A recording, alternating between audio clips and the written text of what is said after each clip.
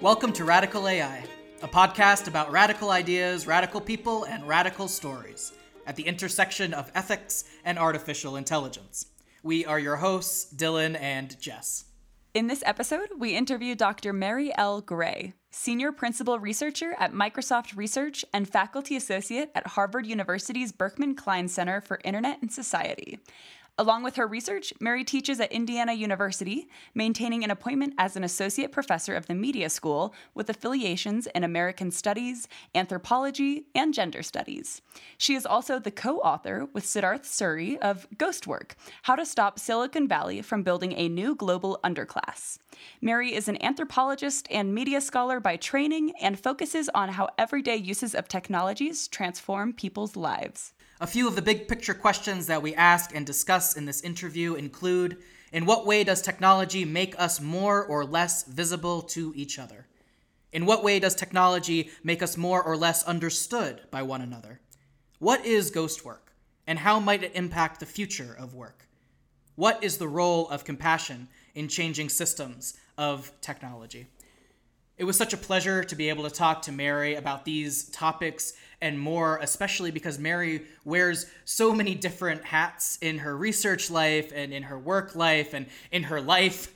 She is one of the foremost experts on bringing queer theory into this work, also in making sure that we as scholars and also as industry professionals are looking not just in urban settings, but also in rural settings, and really trying to widen that circle for where our research is occurring and where we're looking at our downstream impacts as technologists. It is our pleasure to present to you all this interview with Mary Gray.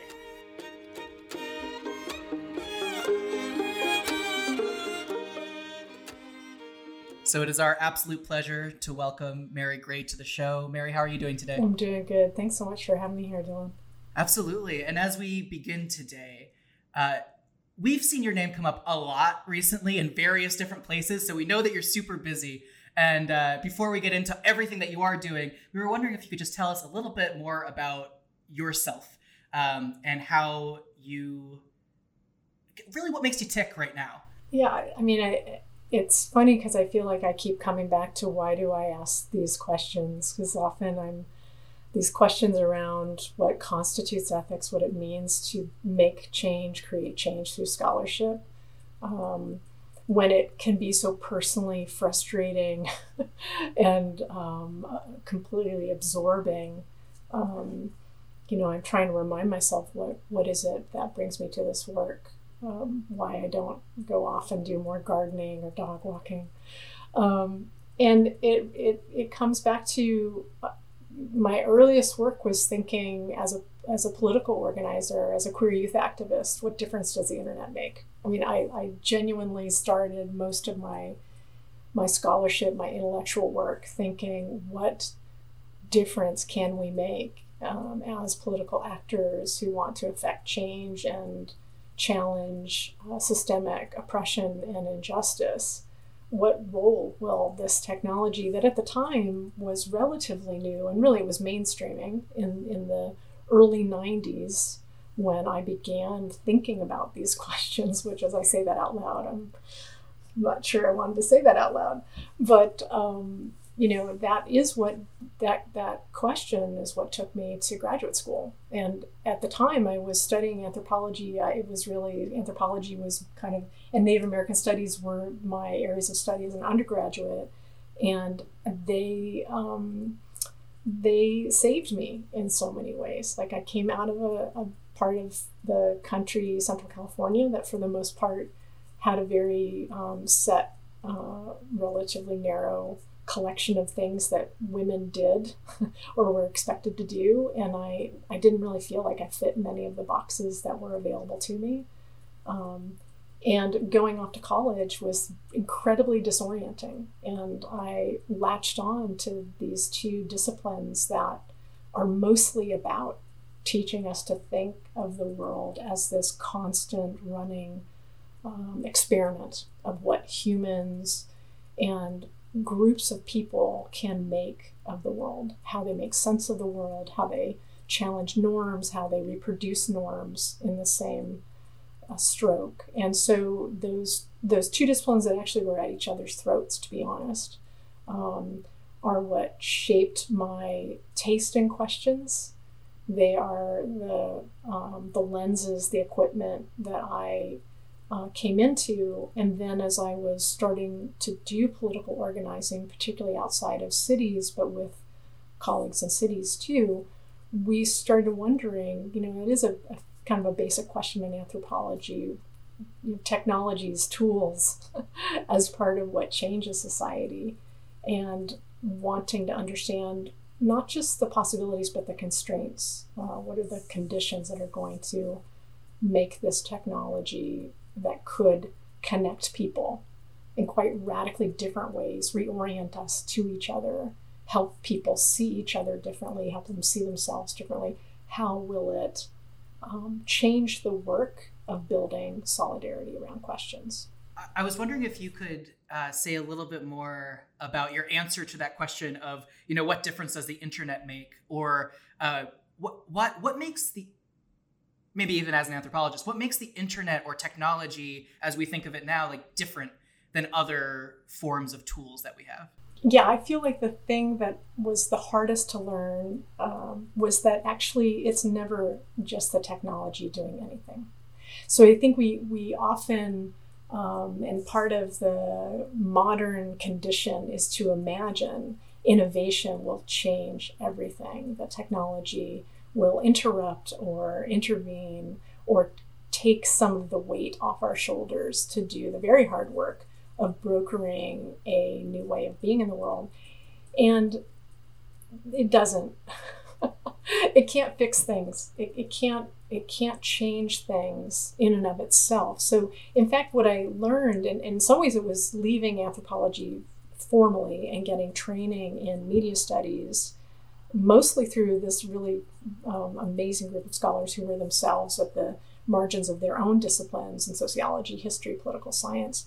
It was learning that when we're studying, quote unquote, what technology does, really what we're doing is looking for the relationships that we build, the way we imagine technology will bind us, bridge our difference, and that it's in that imagining and that projection, those relationships we build with technology, with each other, that things start shifting.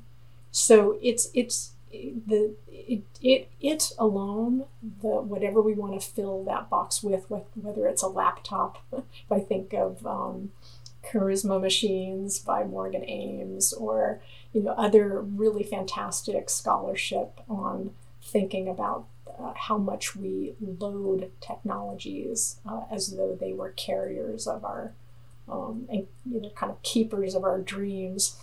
that at the end of the day, at least the research I have ethnographically, if we look at what happens when it lands in people's lives, it turns out that they pick up those technologies and they are placing them, reworking them in the relationships they already have.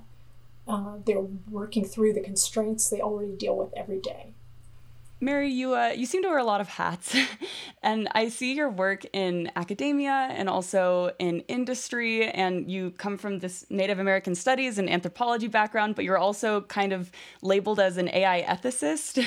And I know that with that many titles, there's probably a lot of research questions and projects that you're actively working on that you have worked on in the past. So I'm wondering if you can unpack that a little bit for us and for the listeners. What are the questions that you are actively asking right now? Yeah. Hey, Jess, I realized I didn't say hello at the beginning of the broadcast. Hi. Hey. I think for me, the through line, and I want to be really honest that I think I often look at a project that I'm drawn into, and then after I'm usually halfway through it, I reflect on how does it connect to the broader questions that concern me, that it might be I'm really asking the same question over and over again, which is, in what ways do technologies make us more and less visible to each other, more and less understood by each other? And in answering that question or arriving at some tentative sense of an answer to that question, I'm looking at what are the assumptions, that the tacit theories we're working with all the time that are blown apart when we manage to articulate our identities differently, say through web pages or through our tweets, or in the case of other research I've done around labor, thinking how do technologies that are effectively now work sites distributed around the world remake the relationships that people have to their visibility and their coherency as a worker, and seeing the incomplete, the partial project that comes with like what we think people should do with certain technologies, and then this groundswell of how people manage where that sense of power or control or clarity gets noisy and falls apart. So some of the hats that Jess mentioned was anthropologist, and then also threw in this AI ethicist world. And I'm actually, between Jess and I, we're people that are trying to bridge some of that humanities plus technologist gap, or maybe it's not a gap. And we would love to hear some of your thoughts on that, on wearing those hats. So do you identify as an AI ethicist? Like, is that something that you bring to your work? Do you identify as an anthropologist? Do you just not like labels? I don't think I like labels. I mean, in queer fashion, because I did come out as queer, and I think of queerness as a practice, not really an identity. I'm pretty anti-identitarian. And, for other scholars listening to this, in some ways it's understanding what kind of work can I do that'll resonate with particular communities that do have a very cohesive, in some ways constrained sense of identity, and be able to translate or make sense to them. So I don't know, I think that the troubling thing about the label of AI ethicist is that it suggests that it's a way of thinking or a set of theoretical frameworks. And to me, ethics is a praxis. I mean, it is both practice and theory, and it is a constant questioning of how did I arrive at this is what I'm supposed to do. It's the supposed to do that is at the heart of most of what interests me. I mean, queer studies is one of my favorite go-to toolkits for how do I look at what is assumed to be normative, typical, and tear apart and contextualize how we arrived there. What's the genealogy in a Foucauldian way? What's the genealogy of arriving at this is what we're supposed to do? Because in all cases, that's a story about what we're supposed to do. It doesn't make it less valuable or important, but it's a deliberation of different people, stakeholders, who are looking at what do we believe we're supposed to do. And to me, the radical intervention of queer studies is to always pose the question, we arrived at this as a narrative. It's not a given, it's not natural, it's not how things should be. It's how we can make them. It is to constantly open up the project of this will be how we make it. I think I lay claim, or maybe pulled the hat of AI ethicist toward me, because now that I'm in an industry setting, my hope is that I can say there are established practices within critical humanistic social sciences that could apply here. We mostly are a world of data-driven insights when we're talking about computer science and engineering. And I think one of the most valuable contributions of critical humanistic social sciences is that it can say, in all cases, those data points are really stand-ins for you and for me and for us. And to flesh out and populate and humanize that world, so that we never escape that reality that we're talking about. Really, it's not really debris. It's this, it's an iteration. It's some instantiation of our social exchanges, and there's a set of disciplines that are really good at reading the tea leaves of social interactions and social exchange. So it's bringing that domain expertise of seeing data as really material to read as moments of social engagement that I hope are what I can bring to the conversation around AI and ethics. No, definitely. Yeah. And while we're talking about data, I know that data is like so important for part of your work, especially when it comes to your book, Ghost Work, How to Stop Silicon Valley from Building a New Global Underclass. And first, it'd be great if you could just kind of introduce the book and what it's all about. But then I specifically am curious what your thoughts are about the importance of data and how you think that it's representative of humans and social interactions and more than just a number or yeah. I must hat tip a few people. If folks read Bowker and Gittleman's collection, Raw Data is an Oxymoron, or read Ruha Benjamin's Race After Technology, there are a number of fantastic pieces of scholarship that help challenge the notion that the data is something static. It is also a narrative. We have a story around what is valuable data. We have a story around where data comes from. And I say that so that we see it as something to interrogate, to not naturalize. Again, queer studies is fantastic at constantly calling the question on where we naturalize something as a given to be taken, right? So the thing about data is that it's presented as it's there, it's just there. It's sitting on the table, it's sitting on your desktop. Why can't I have it?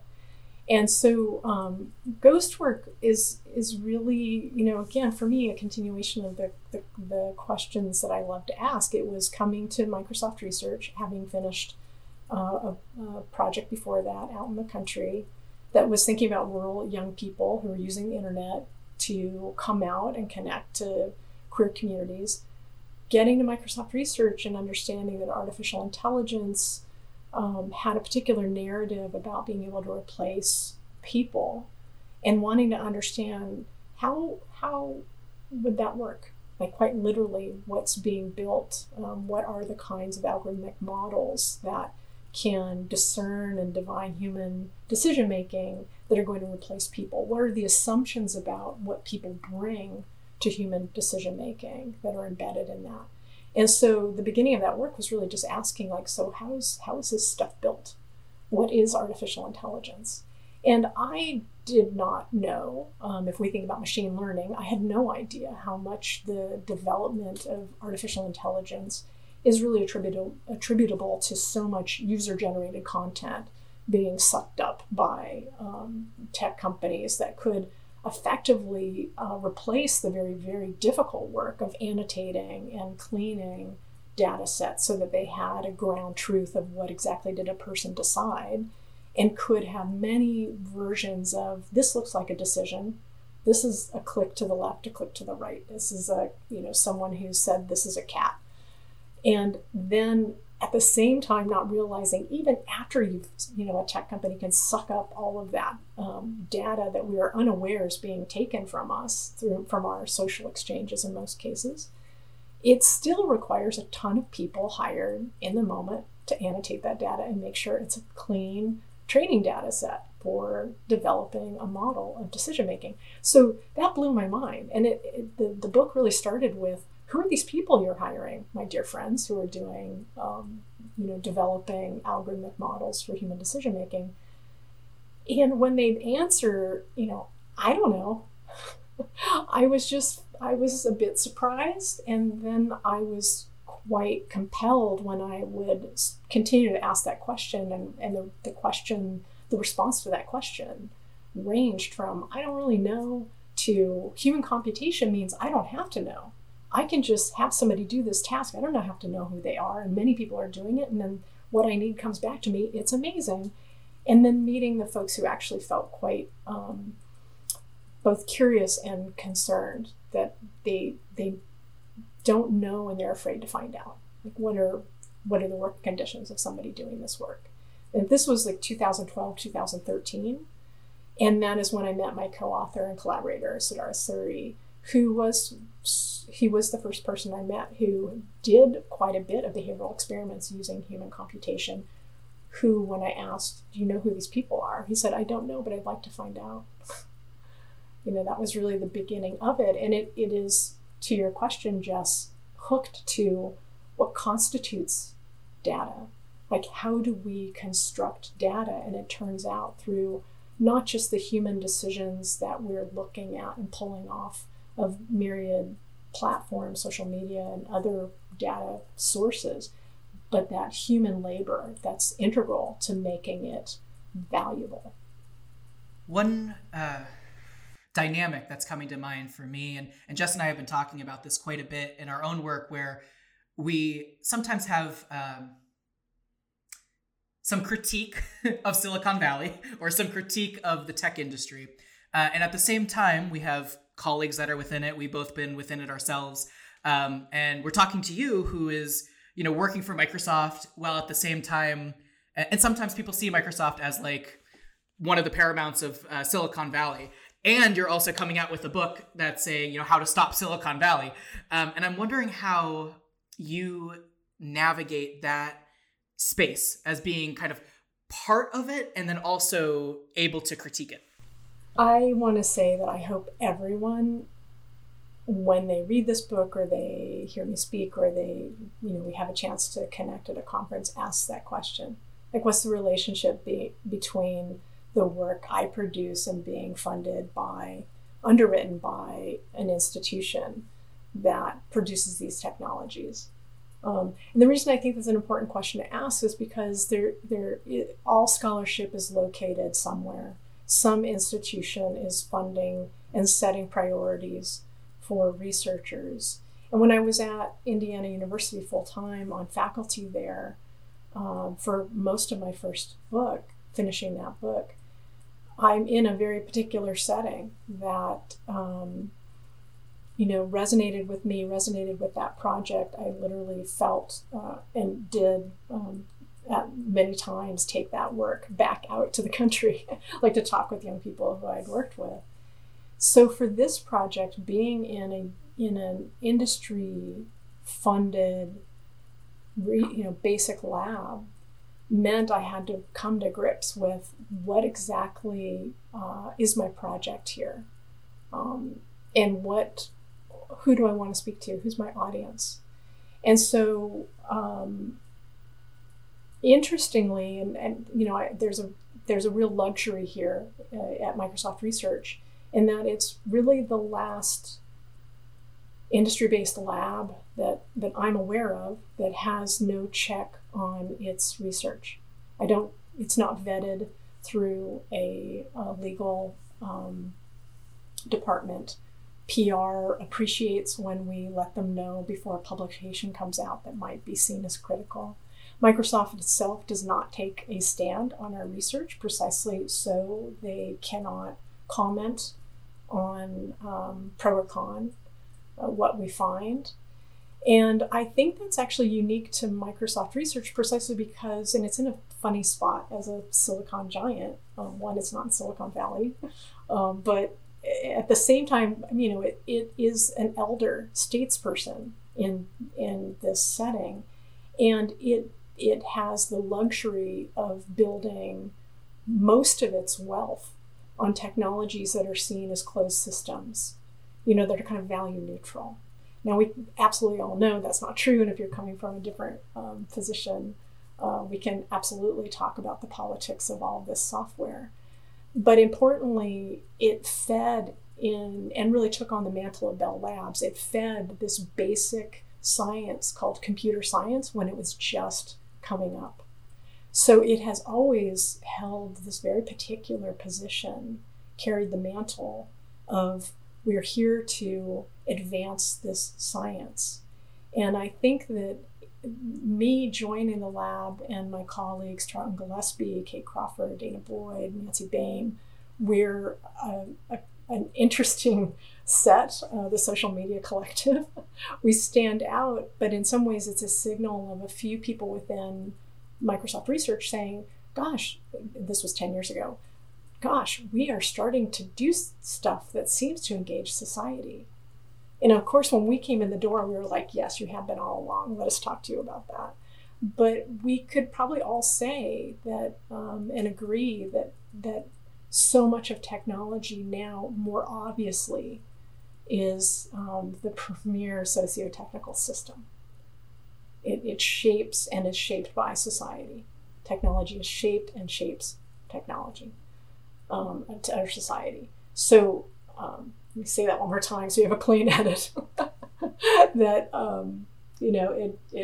it really is the socio-technical system we've all been waiting for in science technology studies. It shapes and is shaped by society. That technology is shaped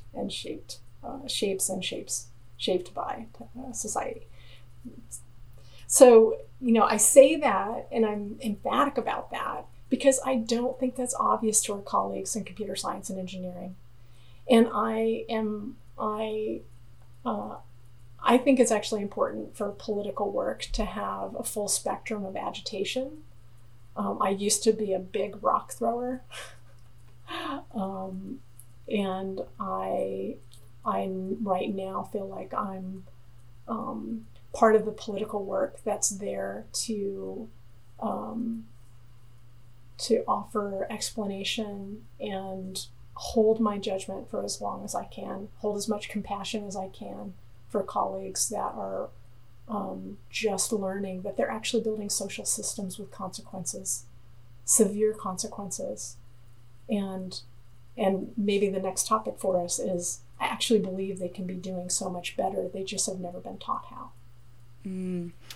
And the social consequences and this shaping of society that we see from so many huge tech companies, this is something that you've talked a lot about in your work. And something that Dylan and I actually really appreciate is that your work is advocating for these ghost workers and for so many invisible people.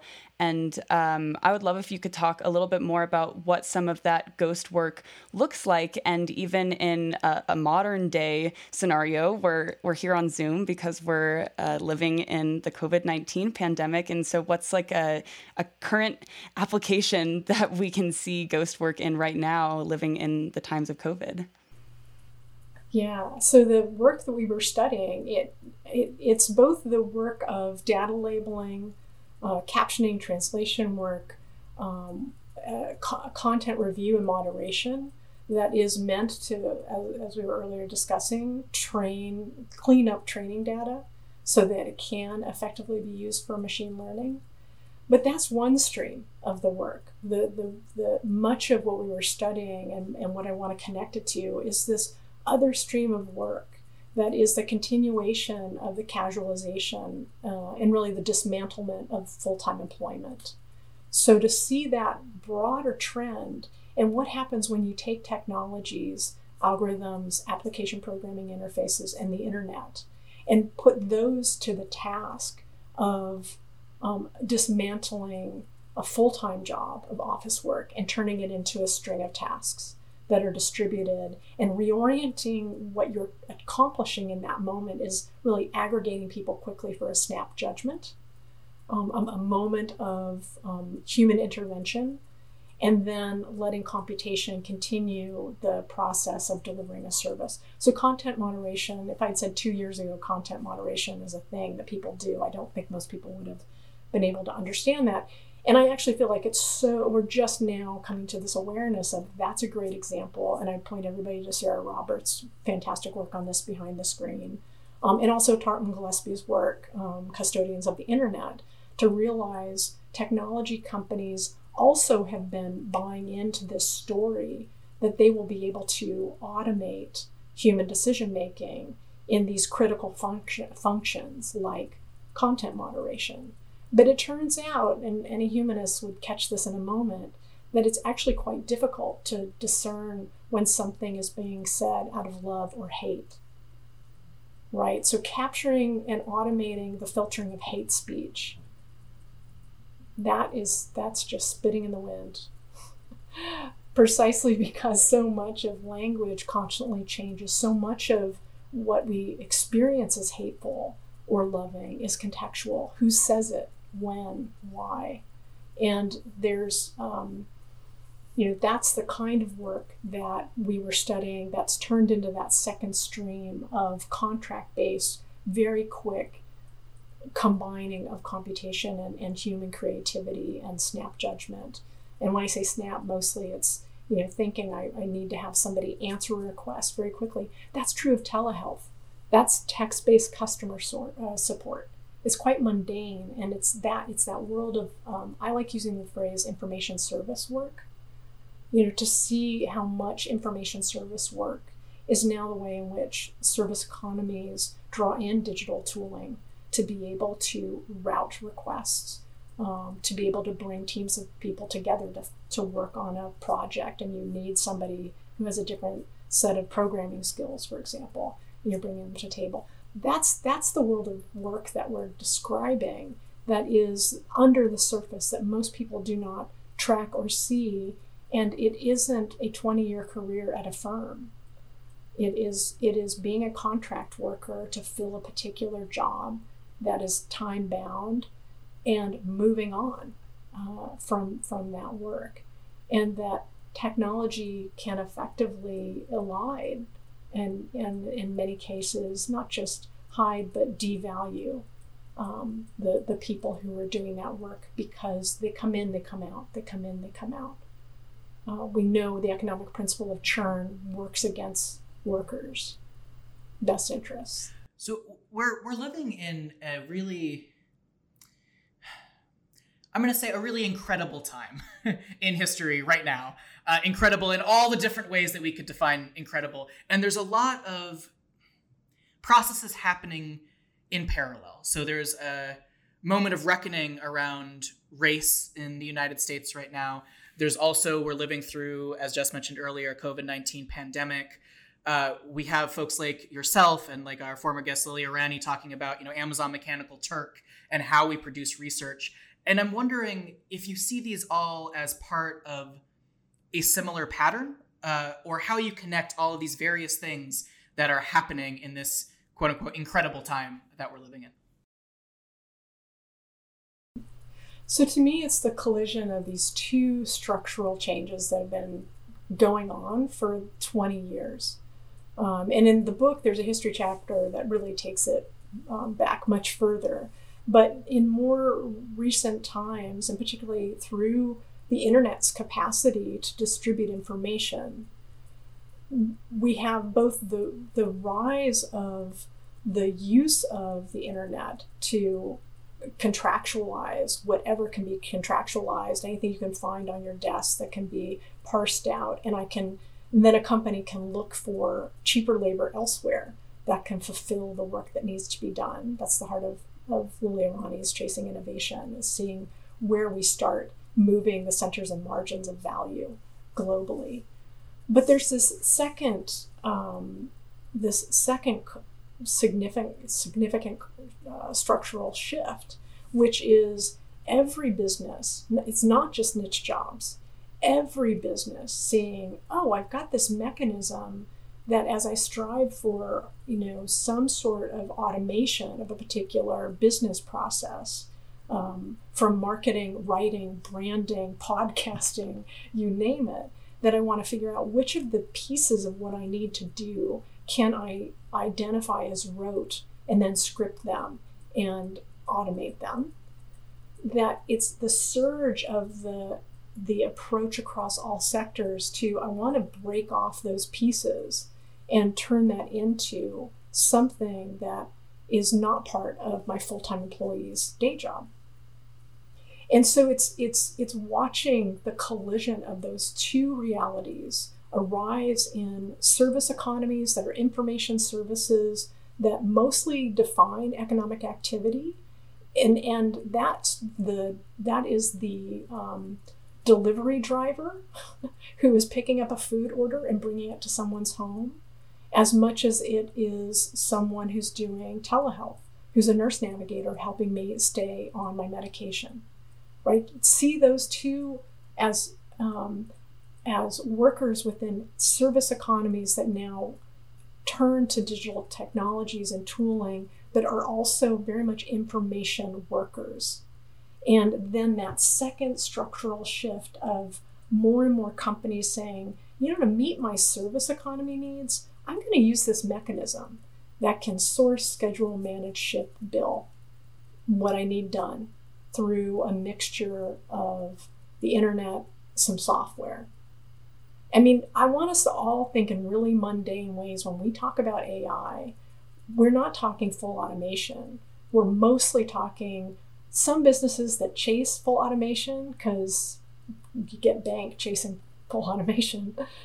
And most of work being hit by the semi-automation and taskification of their day job.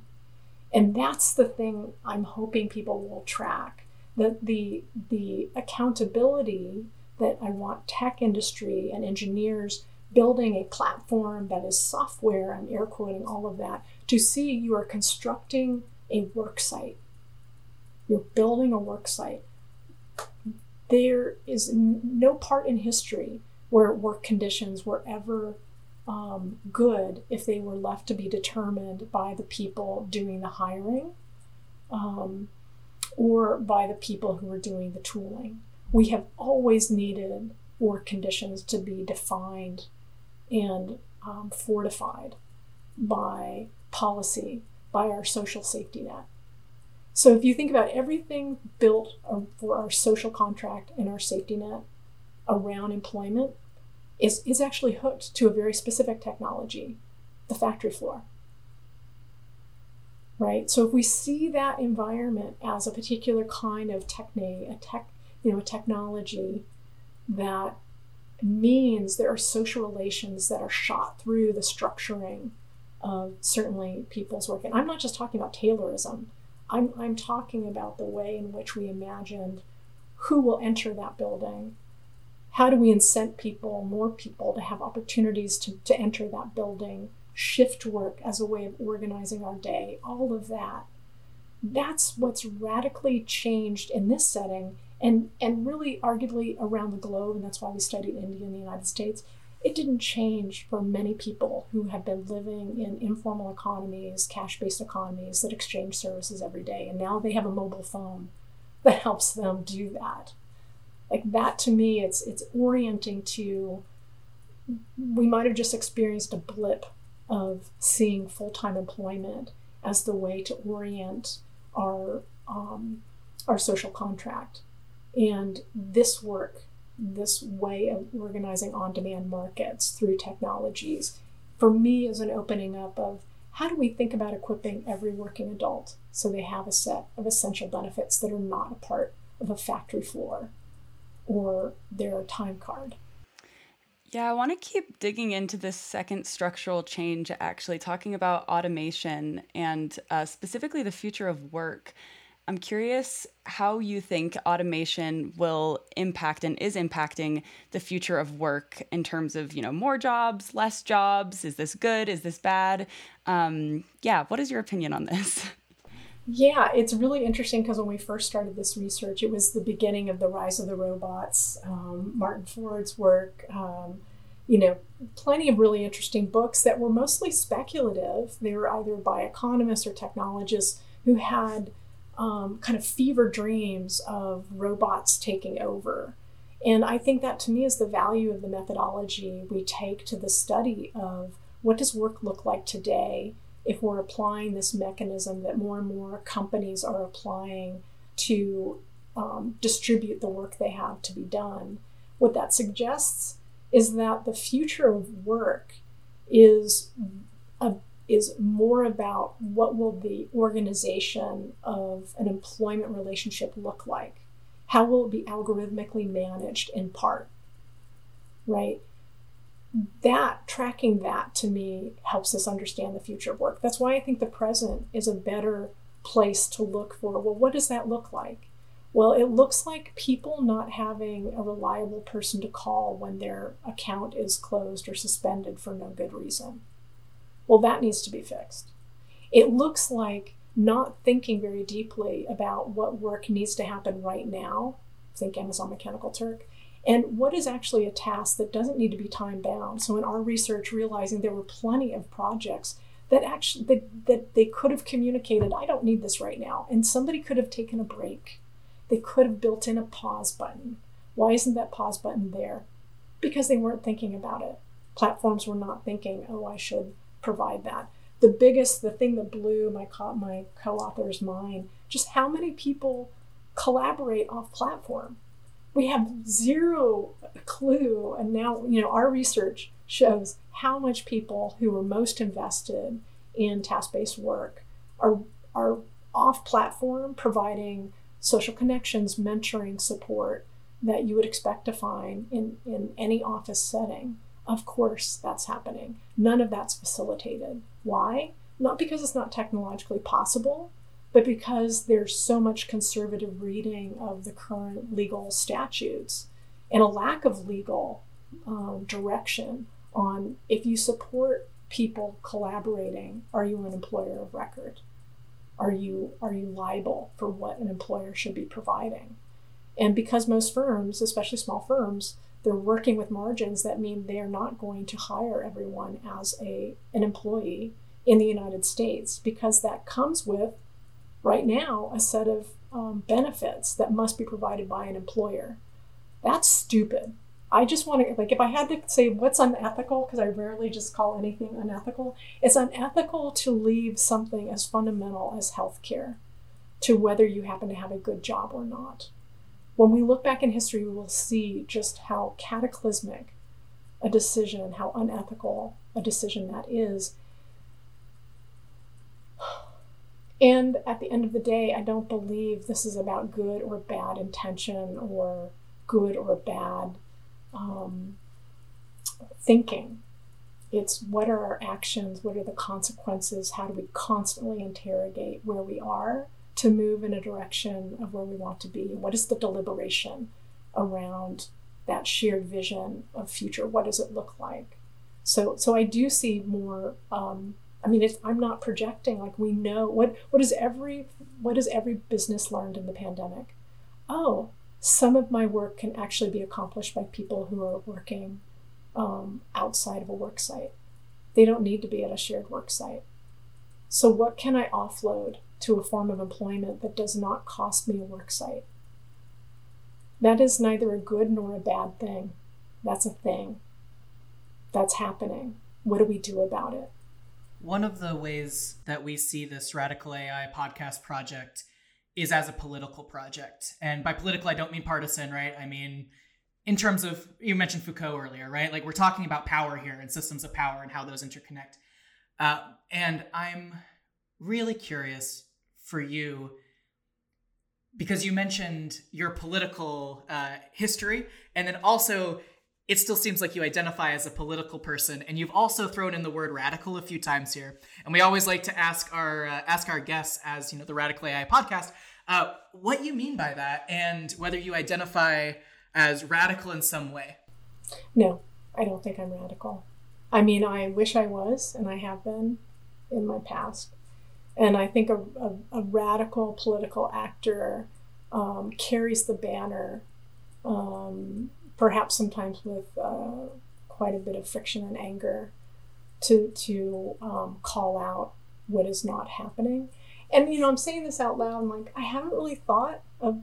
I don't think I've have a good sense of what I think radical is anymore. I'm very much moved by pragmatism. It's that is some of my training and grounding. I believe in nonviolence. I think that's a radical act.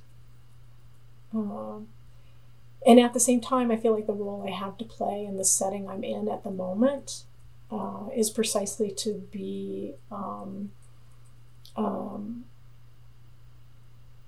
a bridge builder, a peacemaker, to be able to absorb the critiques of my colleagues who want more to change faster, and to absorb the critiques of my colleagues who feel like they're being pushed and don't know what direction to go, and to be able to listen, to have compassion, and to sit with the discomfort of wanting things to change, and knowing there are people who are bearing far more of the risk and the loss of things being the way they are. Before we began this conversation, we were talking a little bit about what we wanted to talk about in this dialogue, and we mentioned a little bit about possible colorblind racism that's happening in technology spaces, and then also the well-being of healthcare workers. But I kind of want to frame that question in terms of this idea of compassion, because when we talk to folks, even just informally, when Jess and I talk to folks,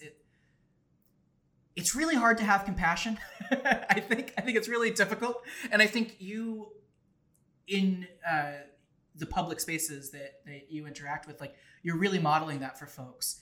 So if you can just solve compassion for us in the next few minutes, that would be wonderful. But how do we have compassion for this world that we've been given? It's a team sport. So I actually believe that compassion isn't one person's job. It's how do we, within settings where we want to create change, have agreement, or negotiation, or create space for each other to act in different ways and understand where those actions are coming from. Now, for me, cultivating a sense of understanding, so that I'm not assuming someone is acting in malice, and that individual, even when I feel like they are doing something terrible, believing, and it is a belief, it's not a truth, believing that there is some capacity for them to change, and that I will be changed as they change. That is what feeds my ability to sit with where things are, not in a static way, but in knowing that in a move where I'm telling somebody what to do, that is its own kind of violence. Because I feel like right now, I don't know anybody whose heart doesn't feel broken again, over again. It's actually been quite surprising to see the mainstreaming of white people caring differently about Black lives, but caring differently about their own complicity, their own complacency, their own participation in circulating oppression. And I feel like again, back to queer studies, one of the most important things I learned when I came up and out through queer studies and through queer movement was this understanding that it's not about finding how we're all the same under the skin. It is genuinely saying we are so different, and I am better for taking in your difference and understanding your difference. That I am a better person for that. And the compassion to me does come from this place of believing that the training I've received in thinking about my role, the racism I perpetuate every day as a white person. I was saying this to somebody earlier this week, I don't transcend that in my life as an individual. That's not how this works. It is constantly coming to that awareness that what I change it's not going to be about me as an individual. It is being part of this collective sense of wanting things to be different, because it is so diminishing to have power because of historical violence, and that there's not a person who escapes that's true of every social norm. So straight folks out there, accept that every day you are part of what perpetuates oppression for me. And then what do we do about that? I think that's where the compassion comes from, is accepting there's just no way to move in the world as a human without perpetuating systems that naturalize how things should be. And in that means there is destruction and violence against folks who don't fall within those categories. And here to me is the connection to AI and ethics. That ethics is precisely coming to that awareness, sitting with that awareness, and being part of reflecting on how can we do otherwise. Like to let it be this open question that's constantly remaking itself. You don't get to land on the debiased data. I'm so thankful. We moved really quickly through that. Well, I think we are. I see these moments where I'm like, okay, some older white dudes have not, but that's okay. That's okay. I would say most of the folks coming up understand, who are listening to this podcast, there is no debiasing data and we get to move on. And this goes to the core of what we were talking about earlier. That means much of what we have to learn is to stop thinking about this as a data set to perfect, and to assume that this is about constantly rebuilding our social relationships with each other, and that technologies have always been a part of that. And that is what we come to when we're building anything, that we are entering a social world steeped in pain and oppression and beauty. And there is no escaping the tensions across those things. So maybe that for me is where compassion comes from, because then I'm not looking at somebody who's saying something that's super frustrating and completely dismissing the possibility that if they don't change, our conversation might change someone who's listening.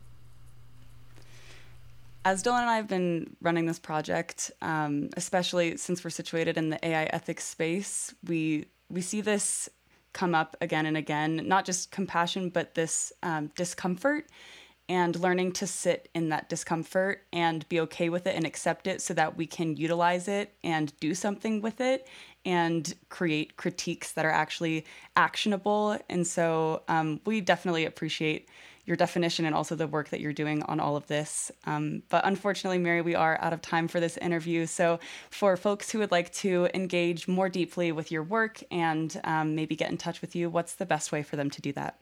Probably at me on Twitter. And you can look at my website, marylgray.org. And if you want more about the book, Ghostwork, you can go to ghostwork.info. And it has a primer. It's got some materials for people who might be teaching the book. And I'm happy to answer any questions people might have. Great. Well, thank you so much for coming on again, Mary. It's been a pleasure to have you. Thanks so much for the invitation.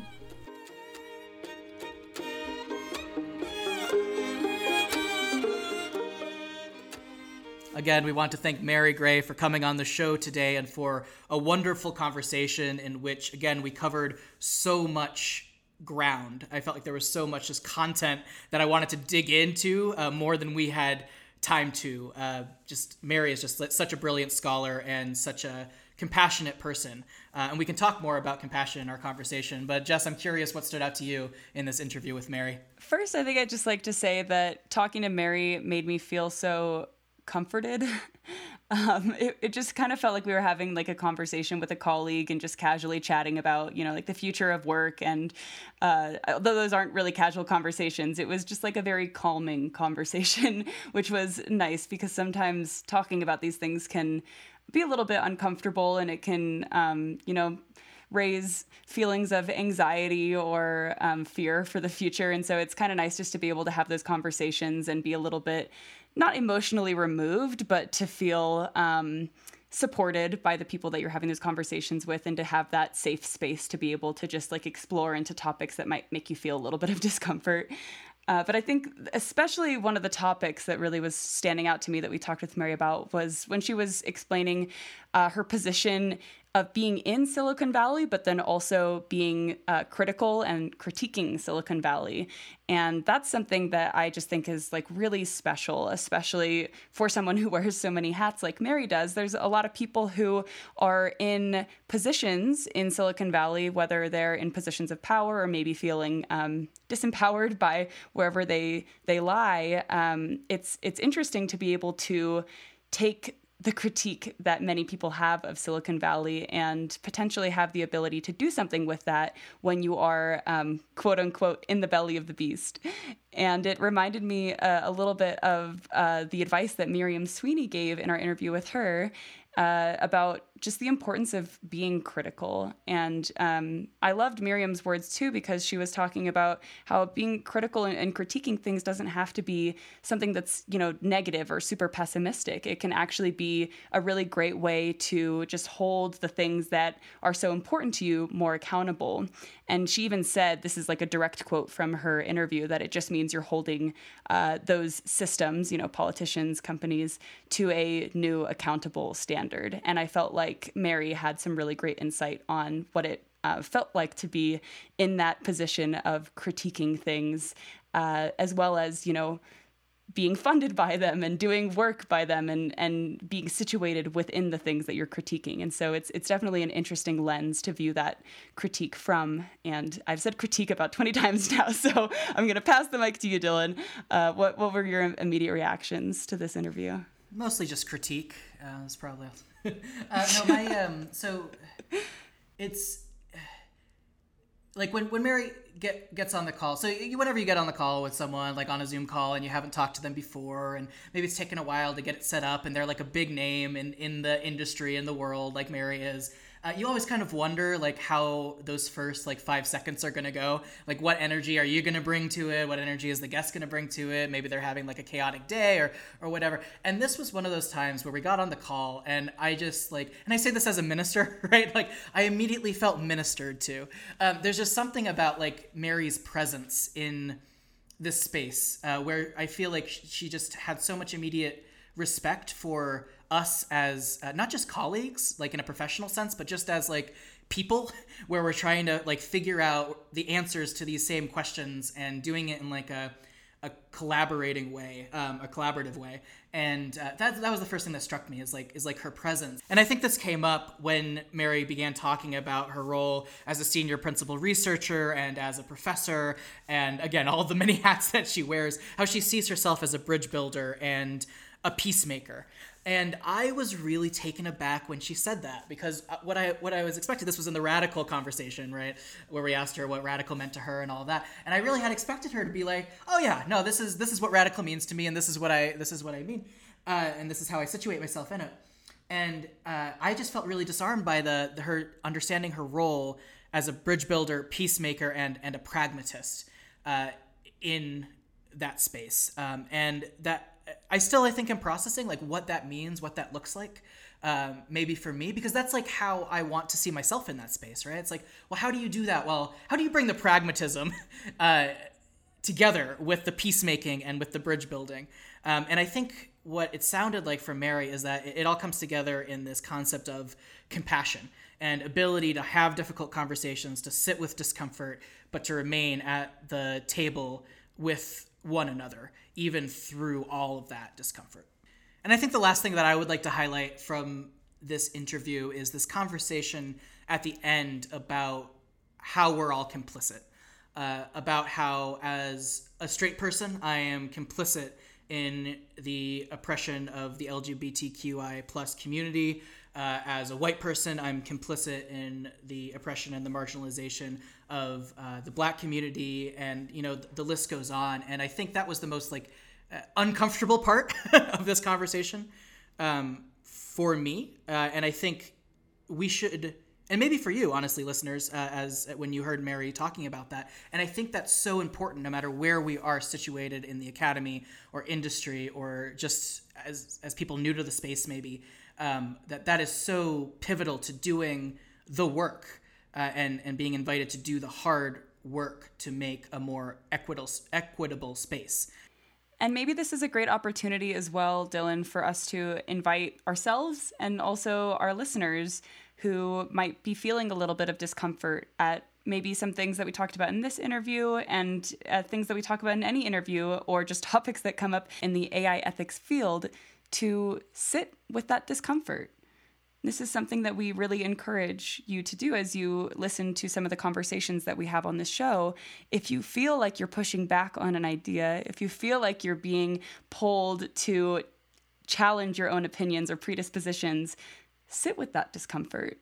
Question why you may think what you think, and invite yourself to feel compassion. And I think that's one of our hopes for this show, is to invite folks, and especially through the conversation started with our guests, invite listeners into these uncomfortable spaces.